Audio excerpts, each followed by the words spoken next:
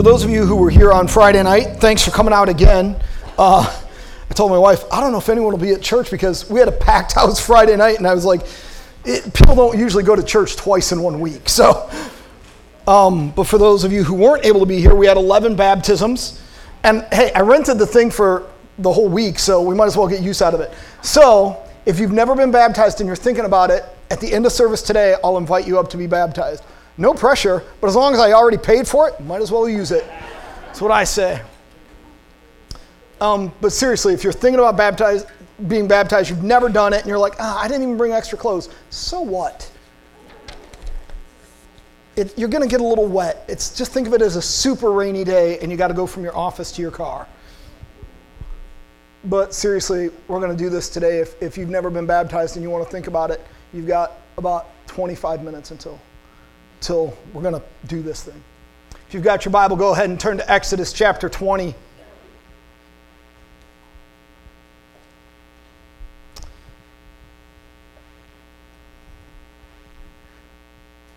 I need to do this disclaimer. I wrote literally, do your disclaimer on my notes. In red, that's how important it is. I never put things in red, but this I did. Okay, if you learned a different numbering system for the 10 Commandments, it's okay. I want to start there. There are over a dozen different ways they number the commandments just in the Christian and Jewish traditions, not including how they do it in the Islamic tradition, which many of you may not know, but they take portions of the Old Testament in the Quran, okay? The numbering system isn't what's critical. You know what's critical? The words that God spoke to us, okay? But I will have people come to me on other things and say, you don't understand that right. I heard the interpretation, and there are times when I've wished I'd had my Hebrew or my Greek Bible and just hand it to them and say, you don't want interpretations of somebody else? Here, read it. But you can't tell me what it means or I'd be taking your interpretation. Because literally, as soon as you read it, you've had a lifetime of experiences to understand those words differently than what the person who wrote them 5,000 to 7,000 years ago was intending for that community at that time. It makes it no less God's word to us, but you have to understand just because something doesn't align with how you heard it once doesn't make it false, okay? As long as it doesn't contradict something else in the scripture, we're okay, we're on the same page. So let me just start with that. So we follow the Septuagint, which is the traditional Orthodox view in Christianity of the 10 Commandments, okay? So all that to say, I look and I say, this is who we are as a tradition. And as following that tradition, this is how we number the system. If you have a different numbering system and you're saying, you're lumping those together incorrectly, just take it as one straight scripture and remember, we're the ones who numbered them, not Moses, not God. So that's all on us anyway. All right, so now that my disclaimer's out there, let's talk about what God had to say. Remember, no numbers when it was written, all right? And God spoke all these words, saying, I am the Lord your God, who brought you out of the land of Egypt, out of the house of bondage. You shall have no other gods before me. You shall not make for yourself a carved image, any likeness of anything that is in heaven above, or in earth beneath, or is in the water under the earth. You shall not bow down to them, nor serve them. For I, the Lord your God, am a jealous God, visiting the iniquity of the father upon the children to the third and fourth generations of those who hate me, but showing mercy to thousands, to those who love me and keep my commandments. All right. As always, I want to talk about what the text says, and then I want to correct a few things where I think people, especially the part about the jealous God and generational sins, that I think people misunderstand or misappropriated. So first off, you have to understand this is written to a group of people whose ancestors had spent the previous 400 years in slavery.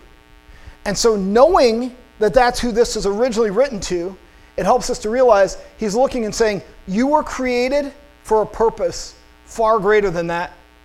And that purpose was to worship me. The whole reason Moses originally says, you got to let my people go, is not, hey, you've had them as slaves long enough. His whole initial reasoning is, you've got to let us go and worship, and then we'll come back. Because he asks for 3 days to go worship God. He doesn't walk into Pharaoh and says, release us now. He says, let us go worship. The reason you were created and the reason you have been released from the bondage and slavery of sin is to worship. And we have all these other ideas. That doesn't mean that's your ultimate purpose at the end of the plan God has for your life, but the reason you were created was to worship God and to do so of your own free will. It tells us in the scripture that the angels and the spiritual beings worship him all day long, crying out, holy, holy, holy is the Lord God Almighty, who was and is to come. And it says as soon as they stop and they stand before him and they're in his presence, they fall right back down on their face and they begin to do it again. But he created a being with free will because he wanted somebody to choose to worship him, not somebody that he had created that worships him. He wants you of your own volition to choose to worship him and then to change from what your life was to what he imagines it to be, who he created you to be. And he looks at you and he goes, you were created for so much more than you could ever imagine. But we get stuck in these things and we believe, oh, this is all I can be. This is all I can do. This is how my lot in life is cast. I grew up poor, so I can't acquire more. I grew up uneducated, so I can't do more. I grew up in this family dynamic or this situation, or this is my personality, so this is all I can be. And he looks and he says, you were created for so much more than you can imagine. And just because the world is hard and broken and you felt trapped doesn't mean that's where you're at. And I'm not saying that, well, if you just, pull yourself up by your bootstraps, that's not it either. He's looking and saying, I love you just as you are. I just want so much more for you than you can imagine. Those of us who are parents might look at our children and think, I want more for you than you could ever want for yourself. I've told my daughter that many times when she wanted to quit college, many times when she wanted to give up, many times when she was angry at us that we were making her do stuff. I would look and I say, I want more for you than you can even imagine for yourself. And that's why you can't quit. That's why you have to go on. You have to press forward. You can do this. I don't lie to her and tell her it's easier, it's always going to be roses, or everybody's going to like you. But I speak the reality is that I want more for you. So imagine how much more God wants for each of us than we could ever comprehend. So verse 2 says, you shall have no other gods before me. Understand the people were coming out of the Egyptian culture. Egypt had multiple gods, the highest of which was Pharaoh. Pharaoh is a direct descendant of the sun. Yes, the one in the sky, if you read in their mythology. And when you come from the sun, you know you're in charge. So they were pharaohs, the line of them believed they were direct descendants from the sun, born out of literally a sunbeam hitting the earth. And you go, well, that's ridiculous. But how many people in the world? I just read recently, 1.3% of Scandinavians still follow Norse mythology. Not just believe like, oh, this was a great thing that we once believed. They actually follow the traditions of Norse mythology. 1.3% of the people in a developed Western world. It's not hard to fool people, you guys. Do you know how many people went with Jim Jones when he went to South America? Thousands. Thousands of people went with him. And he was telling them, one of his last statements was, you're spending too much time listening to this and not enough time listening to the prophet. So in other words, forget what God said, listen to what I'm saying. And people bought it.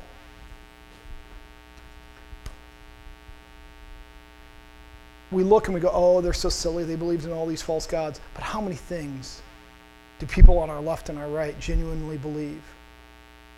You know how many people believe that the earth is flat?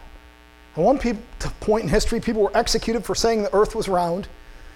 And eventually we may get back to that point, and I weep for our children. But almost 14% of people in the Western modernized world now believe the earth is actually flat. 14%. I'm like, that cannot be 1 out of 10. I know a lot of people. That means I know a lot of people that are idiots. People in here right now going, what do you mean the earth's not flat? I'll lose 4 families this week. So they believed, and they came from a culture with multiple gods. And there was no religious freedom. You could worship any of their gods as long as you worshiped Pharaoh and their other approved gods. But you couldn't go outside of their realm. And so this is the message being sent to them. I am the Lord your God, who brought you up out of the land of Egypt, out of the house of bondage. You shall have no other gods before me. How many times in our life have we put other things before God? How many times in our life has God been something in our life, but not first and foremost in our life? And yet, we wouldn't worship something else, but do we really have God first? Second thing is, he says, don't create your own gods. Kind of the second commandment there. He's telling you, because he's already spoken to Moses, and he says, I am. Who are you? And he says, I am. And he's telling them, I am is enough. The God who calls himself I am is enough. He mentions, birds, things in the sea, things on land. Animals and planetary objects were common objects of worship in the era. The gods that they created almost always looked like things that they would see every day. And it shows you the lack of imagination that people have even in how they worship. Because the things that they were creating were things that they could see anywhere. So we worship this God that looks like a fish. We worship the sun god, who was the direct line to our Pharaoh. We worship this God and that God. And they would worship this God when they needed a good harvest, and that God when they needed provision, and this God when they needed something else. And God looks and he says, stop trying to worship things that I've created, because you're distorting my creation. And we do the same thing when we don't see the value in people that God created because they look different than us. Or they're a different socioeconomic sphere. Or they're a different whatever, and we don't see the value they have. They have a different political point of view, or a different, dare I say it, favorite football team. And so we can no longer even worship with them or fellowship with them or have them in our life because they're different than us. And God is looking and saying, it's almost the opposite side of the same coin. He's looking and saying, stop worshiping and stop condemning the things I've made. Understand, they're not gods, but the people that I've created are not the enemy either. And so he's looking and saying, see me, and once you see me, then you'll understand that humans were made in my image, not to be worshipped, but to be loved. Then you go on to read, and it talks about a jealous God. First off, he's not a jealous God because he's worried that, oh no, you're going to like somebody more. He's a jealous God because his love for you is so deep, he doesn't want to see you go astray. He doesn't want to see you lied to. He doesn't want to see you deceived. And you may say, well, I'm not even sure I believe in God, or isn't really all religion just pointing us to the same thing? And I'm here to say, this is exactly where he's saying no. If you've ever wondered, where does God say, no, this is it. I'm a jealous God. But he's jealous because of his deep and abiding love for you. And he doesn't want you deceived. And he doesn't want you lost. Generational sins are not threats, but they're outcomes from our parents' sin to us and from our lack of repentance of our sins.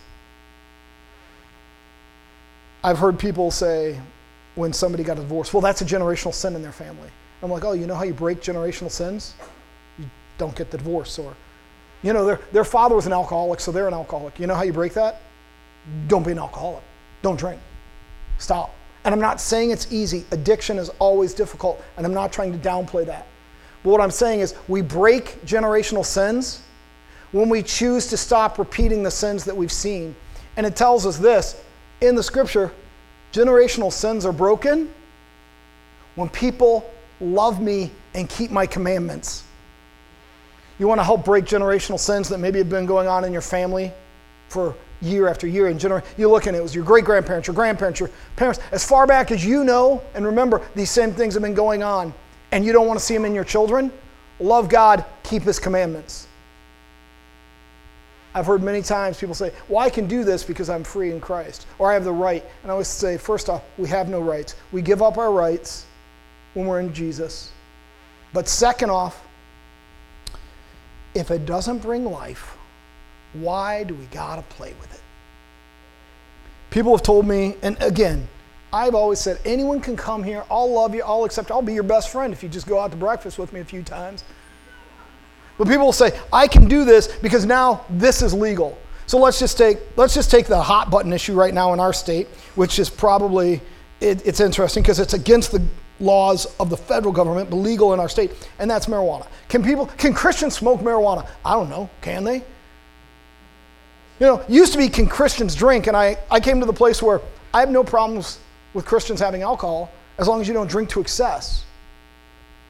But at what point are we taking marijuana, but I'm not doing it to excess, but there's only one purpose of it, and that is to alter our mind. So do I criticize? No, if that's what you have to do to get through the day, God bless you, I love you, let's hang out. But if this is purely a recreational thing for you, how does that bring life to you and to your family? Now, I know there's people in here right now who are probably angry at me. I love you anyway. Let's be friends. But anything in our life that we do that doesn't bring us closer to who God is, we have to ask, is this really uplifting me? There's been TV shows that I've stopped watching, just on regular TV. I don't have like premium cable or whatever, because there's 100 people who can watch it and it doesn't do anything, but something in my spirit, it just doesn't sit right. I listen to a lot of music. I love music, and I have shocked people when they find out that it's not 24/7 worship all the time. If you look at my Spotify playlist, it's everything from 80s rap to modern day alternative. Heavy on the Johnny Cash, heavy on the Bob Dylan in my play rotation. But I listen to a wide variety of stuff. I expose my son to a wide variety of music because he loves to play things. And I will hear a song and go, oh, learn this song. It'll go great if you ever are playing a coffee shop set. You know, if you're ever sitting down doing that kind of thing, if you're ever around a campfire, this is a good group sing-along. Most of the people will know it. But there's other people who all they listen to is worship music because otherwise something in their spirit just doesn't sit right. I listen to worship music quite often, especially when I'm driving and praying.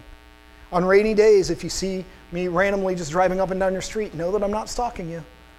I just drive neighborhoods and I just start praying for whoever's in those houses. I just start praying as I'm going by, going, God, I know that these people, there's something going on in their life. I don't know if they're believers or not believers, but I'm going to pray that they have an encounter with you today, this week, this month, that they see you and know you. And then I almost always listen to worship music when I'm doing that.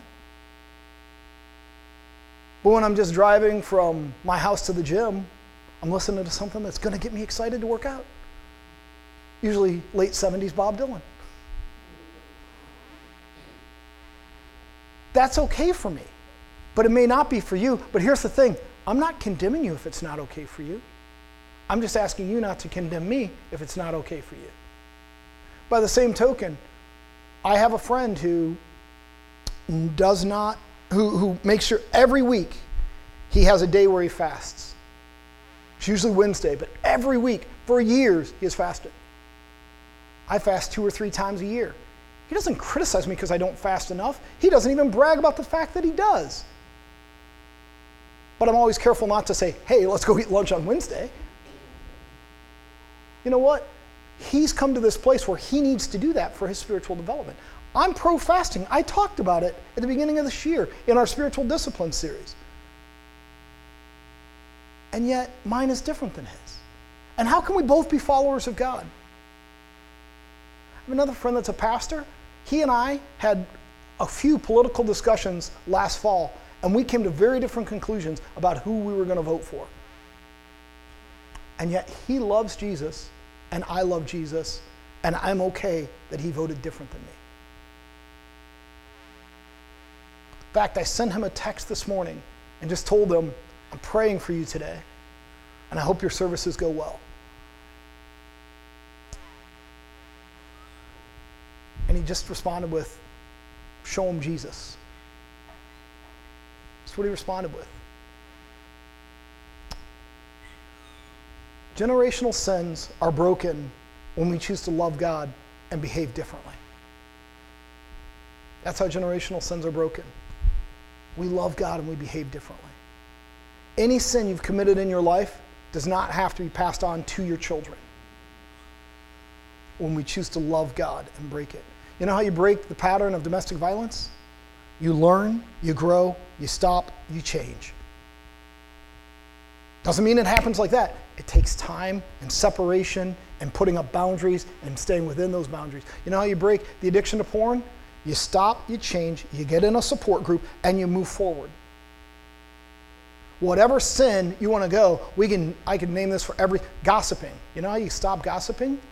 You choose to live a different life, you stay out of the situations where you're tempted to gossip, and you stop doing it even under the guise of prayer requests for other people that aren't there,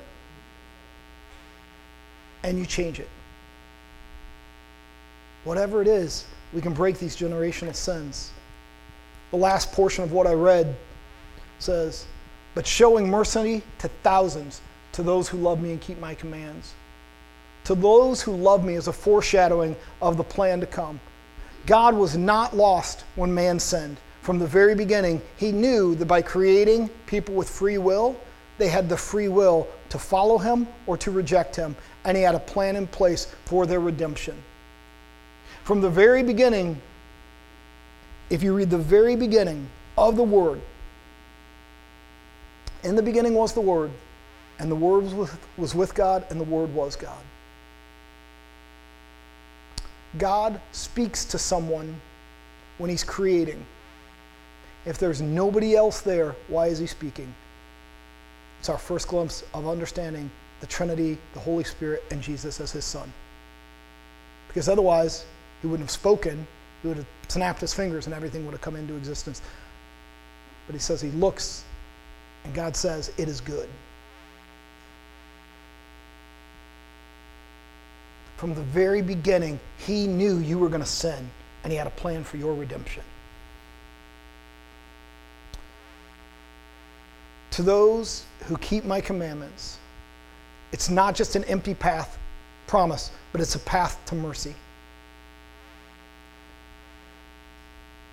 When your children are obeying you, there's no need for discipline. If you ask your kids to go clean their room, they go clean their room, they come back. Usually we're so shocked we reward them. Wow, you did it. You don't need to discipline. This passage is not about God's discipline. Because that portion right there, before he goes into the next portion, he ends it with showing mercy to those who love me and keep my commandments. Those who love me and keep my commandments, he doesn't have to discipline. He celebrates and he's excited. Let's be the people who love him and keep his commandments. Let's be the people who are marked by that, known by that, and walk out that promise. So here's my questions that I asked myself while I was working on this is, why did God care enough to even bother connecting with me? Sometimes we feel guilty, and so we try to be inclusive of other sins. And I always say, I will be inclusive of all people, because I will love all people, because that's what's been modeled for me. But that doesn't mean I excuse their sin, or their behavior, or their choices. And I'm here to tell you something that may be shocking, but I believe all people are born sinful. Yes, even your precious little grandchild, who's so perfect in every way, was born sinful. Exactly. Gasp from Mike over there. All people are born sinful, but we choose how we're going to walk out that sin and how we're going to live out our lives. What other gods have I allowed to establish a place in my life? That's something only you can ask, but what is it that takes up the time and place of what rightly should be God's? What fills your time that you don't have time to worship him? And it's not always bad things. Sometimes people think it's bad things. It's not bad things. It's those things that fill our time so that we no longer focus on what really matters, which is our relationship with God.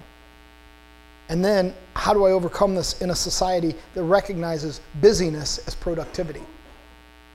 Because that's the world we live in. If we're not busy, then you must not be doing very much with your life.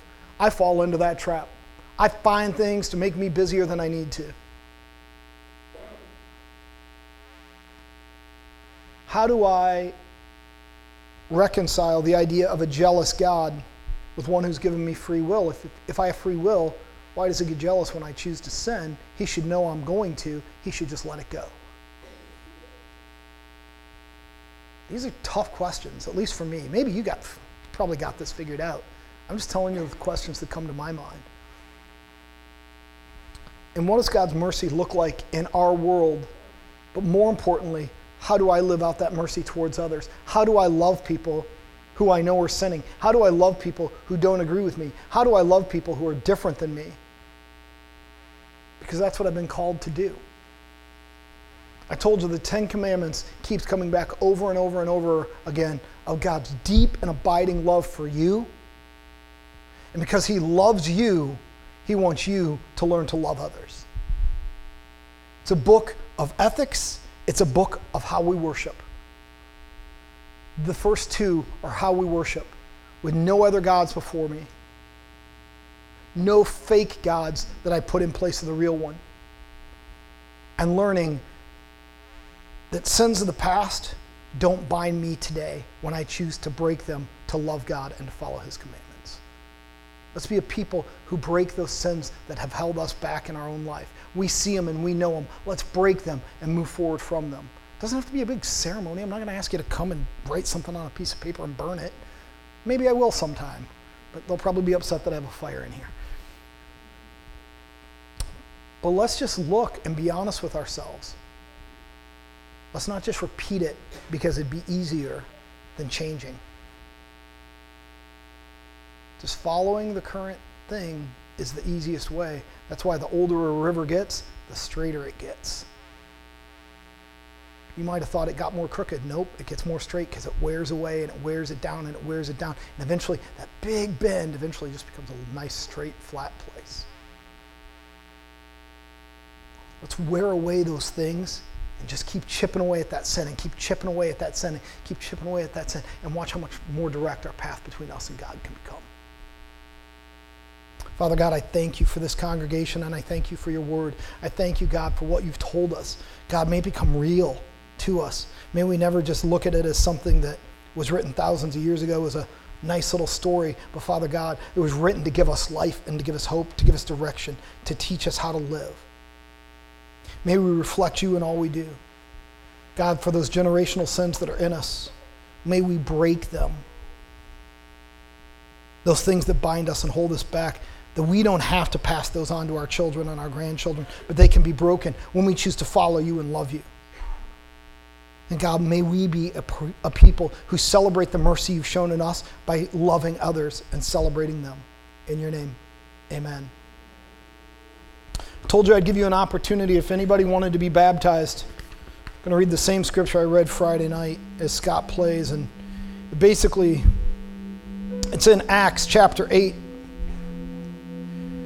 It says, so he rose and went, and behold, a man of Ethiopia, a eunuch of great authority. This is Philip, by the way, that this story's about.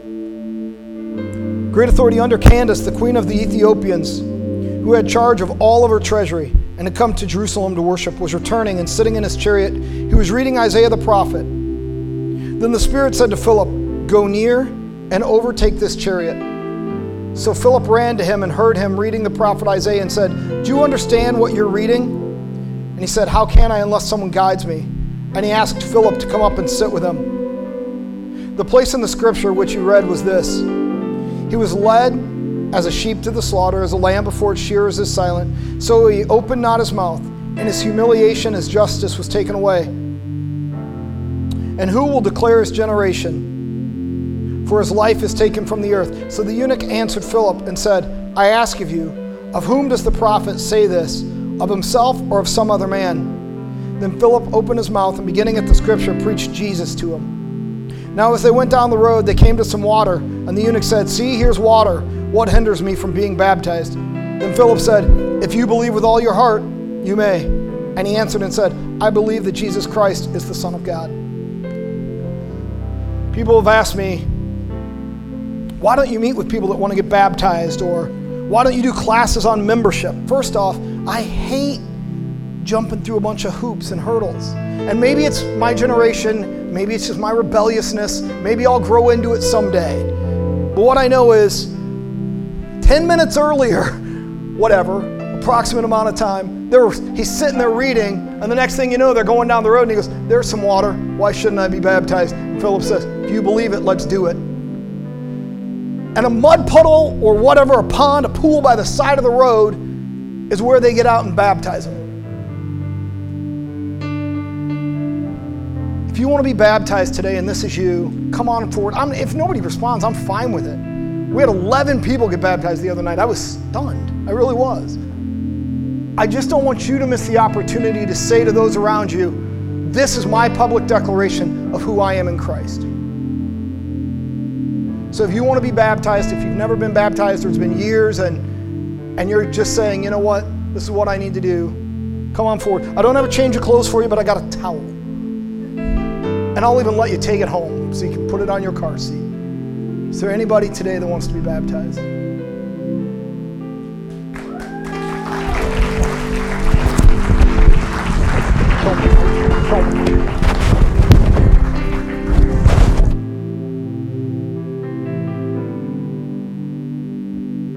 Just tell us your name and why you want to be baptized today. My name is Kim Brown, and I love Jesus. Turn around, Kim, so they can see you. Here, I'll come down here. I've had a dream of being baptized again with my husband, and when we renew our vows, but you listen to the Lord when it happens. So I felt it, and I put it in His hands, and He's feeling it too. So here we go.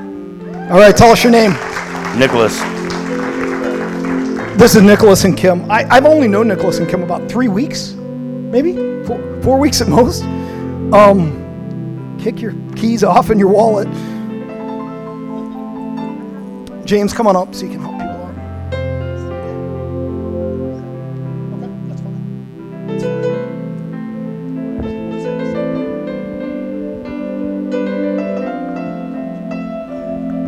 All right.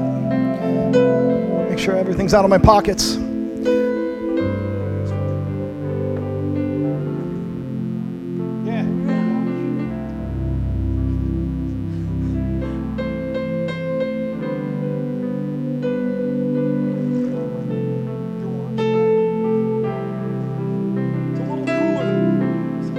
It's a little cooler than Friday night.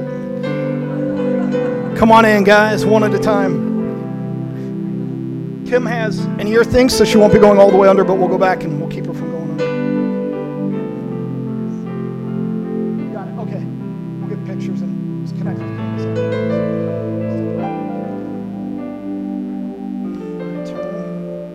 All right. Go ahead and kind of put your hands, yep, and then plug your nose with one hand. In the name of the Father, the Son, and the Holy Ghost, I baptize you.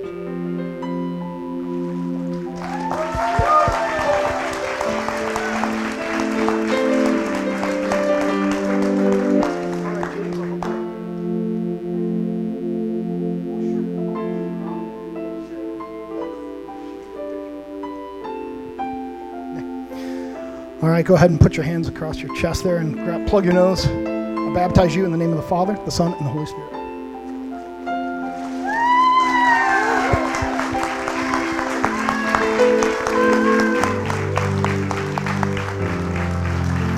All right, water's here.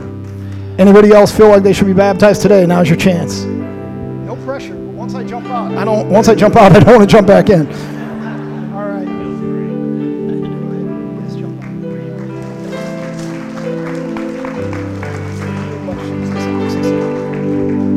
All right, this is battery operated, so I don't think I'll get too bad of a shock. One other thing today, before I let you guys go.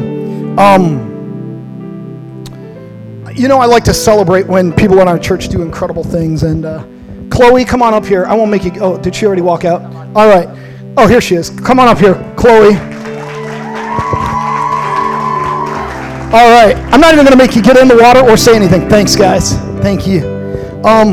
Chloe has written a book, which, if you don't know how impressive that is, I read recently, 86% of Americans, one of their goals or dreams is to write a book.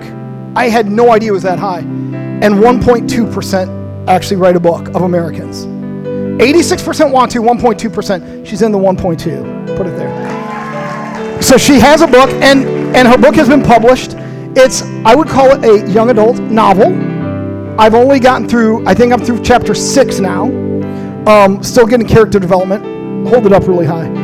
It's right here. She's going to be in the lobby afterwards signing. Some of you know Chloe. Some of you have watched her over the last 2+ years in our church, not knowing that most of that time she's been writing this book about you. No, not really about you. But if you want to buy her book today, I would encourage you to do it because I celebrate what people do and accomplish in their life. And she's only going to be here for 2 more weeks until they move. And so if you want to get it autographed, you can get it on Amazon. It's available. Just type in her name. But I would encourage you, go out, buy her book today, celebrate her, and support her in what she's doing. Thanks, Chloe. Go on out to your table so you're ready.